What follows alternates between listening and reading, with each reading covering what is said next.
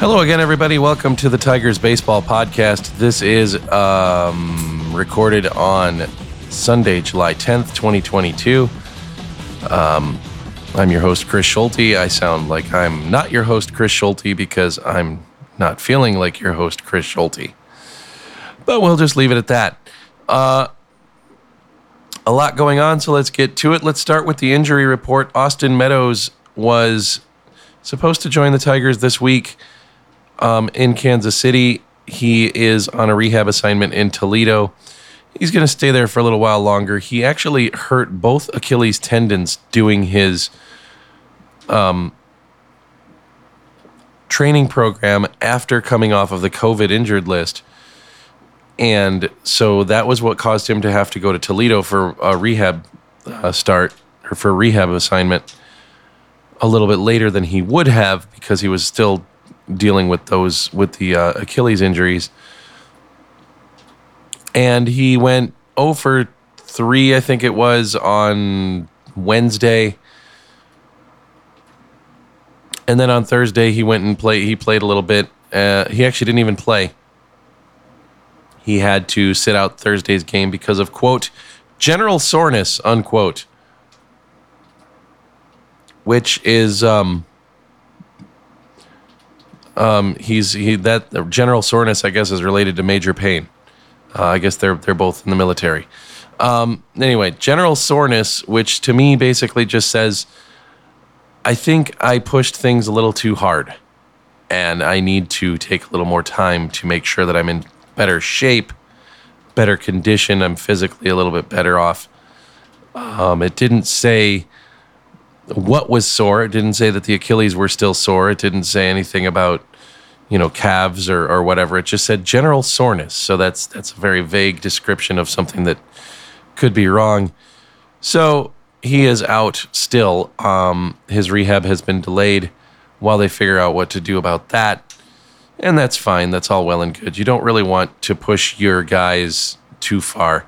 Now, in the meantime, Tigers fans are sitting there going, well, Isaac Paredes has 13 homers already. Well, yeah, he does. But where would you play him? Can't play him at third base. Jeimer Candelario has that spot. Can't play him at second. Jonathan Scope has that spot. Can't play him at short. You're paying Javier Baez $40 million to play that spot. So really, look, Isaac Paredes having a good year. That's good for him. Congratulations. Austin Meadows had a track record, and he's not living up to that track record. It's a freak year. It happens. Give it some time. He's here for another 3 years or so, 2 or 3 years. Give it some time. He'll square it away. If he doesn't square it away this year, so be it. He'll square it away next year. And you don't know what Isaac Paredes is going to do next year. People tend to look at trades in the short term instead of the long term. I think this is one of those trades where you got to look at it more in the long term point of view, because if you don't, then you're going to sit there and bash Al Avila for something that he did out of necessity. And normally I'll be the first person to jump on Al Avila's steaming carcass and stick a fork in him because I'm tired of him. But in this situation, I think, look, he did what he had to do. The Tigers had lost Riley Green for an extended amount of time. Yeah, he's back, but you needed outfield help. Akil Baddoo was, only in his second year, and actually clearly didn't show very well for his second year when he was up here. Derek Hill was hurt. Victor Reyes was You didn't know what you were going to get from him. Really, the only stability that you had in the outfield at that time was Robbie Grossman. So you bring up, and you knew what you were getting in Daz Cameron. He wasn't going to play well. So you get Austin Meadows, and you bring him in, and it didn't work out so far, but you've got a couple more years of him. So we'll see where that goes.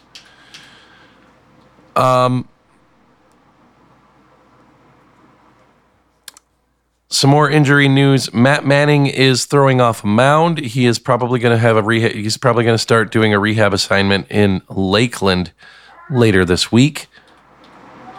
My guess is he'll get a couple of starts there and then go to Toledo. for about 4 or 5 rehab starts. We'll probably see him mid to late August. Outside of that, Jose Cisnero is rehabbing in Cleveland. Oh, God. Jose Cisnero is rehabbing in Toledo, and he's doing pretty well. We'll probably see him later this week in either Kansas City or in Cleveland. So there you go.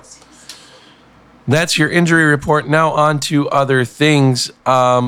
Congratulations to Miguel Cabrera for being named to the All-Star team as a legacy selection from Rob Manfred. He doesn't generally do things that I approve of, but this is actually a good idea. Him and Albert Pujols are both on the team on the teams as legacy picks.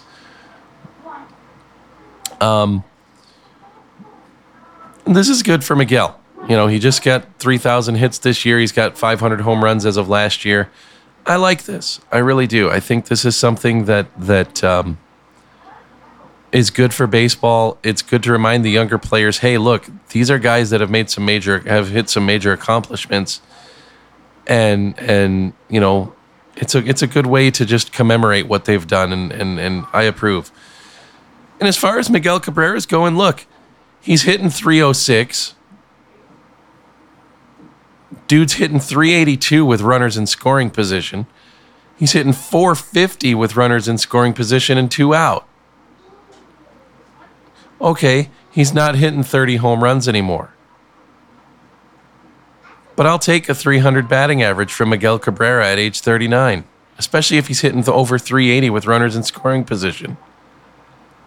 I'll take that every day of the week and twice on Sundays, especially with the way the Tigers offense had been performing over the last, since the beginning of the year. So there you go. This is going to be a short podcast because my voice isn't going to be able to take much more of this. So I will just make some quick points, and then we'll worry about the rest of it later on. 6-game winning streak for the Tigers came to an end yesterday, and it came to a screeching halt yesterday. Good to see them take 4 out of 4 from Cleveland, especially a split doubleheader on Monday. And really to put it on Cleveland twice with wins of 8-2 and 11-4. Also, as of today, the Tigers are 18-18 in their division. Considering that they were 30-46 last year, that's an improvement. So if you want things to look for from this team for this year, even at the end of the first half, you can point to those things and say, you know what, we are making steps. We're not making as big of a step as we wanted to this year, but there are some positives to come off of this year. So Al Avila addressed the media earlier this week. There is apparently no option for A.J. Hinch. He does not have an opt-out clause in his contract. Al Avila sort of scoffed at that. He also said that he's the reason, that he's the one that's the most accountable for the way that the team is going. So I guess that means that Mickey has to fire Goofy at the end of the year. Let's hope that this happens. He's at the end of his contract. Chris Ilitch does not need to extend him. So hopefully that doesn't happen. Look, Al Avila's probably a nice guy. His son's a pretty darn good color commentator, and he was a decent catcher for the Tigers and for a few other major league squads. But this is a business, and teams need to win, and he's not building a winning team, so he needs to go. I wanted to kind of comment on something about Chris Ilitch. I thought it was kind of interesting last week. I didn't get the chance to comment on this last Sunday because it totally slipped my mind, but I was thinking about it earlier, and I kind of remembered it and kind of had a chuckle. When he introduced Derek Lalonde as the next head coach of the Detroit Red Wings, Detroit sports reporters being Detroit sports reporters, it was kind of funny because they were asking him about Derek Lalonde, and then one of the reporters got up and said, and asked him about the Tigers, and he was like, "Well, I like where the Tigers are going. I really do. Even though we've had a slow start in the first half, I really like where we're going." Welcome to Detroit, Chris. If you didn't know how passionate Detroit sports reporters were, welcome to Detroit. I understand you've been involved with Detroit sports for 40 years. But that had to be an eye-opener. You're introducing the new head coach of your hockey team, and you're doing it in the middle of baseball season, and you get a baseball question. Gee, were you surprised by that? I'm happy with a 6-2 week. I'm not disappointed in a 4-game series split in Chicago. I'm just not. To me, that's not a problem. When you consider the fact that this team was 1-5 against the White Sox through the first 6 games, now they're 3-7 through 10. I can take that. I can live with that. I'm not going to complain because there's 9 games left. They can still make it a season series. They may lose the season series, but they're not going to get absolutely shellacked in the season series the way they did against Cleveland a few years back, the way they did against the White Sox last year. So I'm okay with it. I'm not okay with a 1-2 series against Kansas City last weekend. But you know what? We got a 4-game series in Kansas City this week that starts tomorrow with a doubleheader, and we'll see where it goes. So let's get to this week's schedule because I'm going to have to put a bow on this real quick. 4 games in Kansas City over 3 days. That's a doubleheader tomorrow, and then games Tuesday and Wednesday.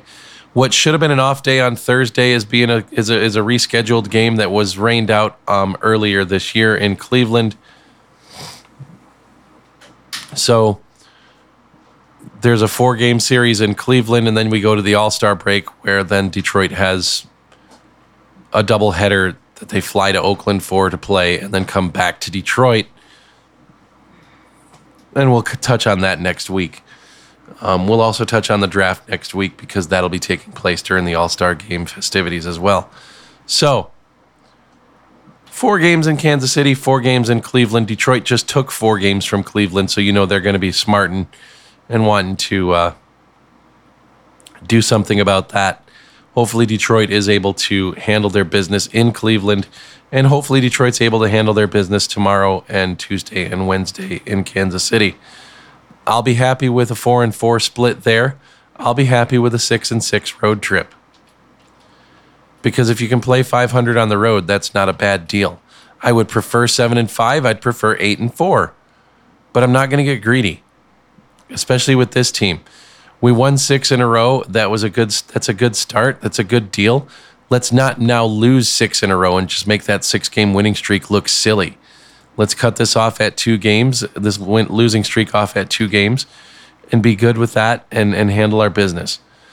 So that's what's going to happen. That's what's happening this week. Forgive the voice. I wasn't going to do a pod at all, but I thought, you know what? If I'm not feeling good today, I'll probably won't be feeling good tomorrow, so I might as well get this knocked out of the way. That, and I want to spend some quality time with my wife. So we're going to go ahead and end this here. If you want to get in touch with the show, you can at Podcast Tigers on Twitter. TigersBaseballPodcast@gmail.com. It's the world's longest email address. Thanks to Anchor for distributing the podcast. Check us out on our YouTube channel and subscribe, like, rate, review, all of that fun stuff. Thanks for listening, folks. I'm Chris Schulte. Until next week, go Tigers.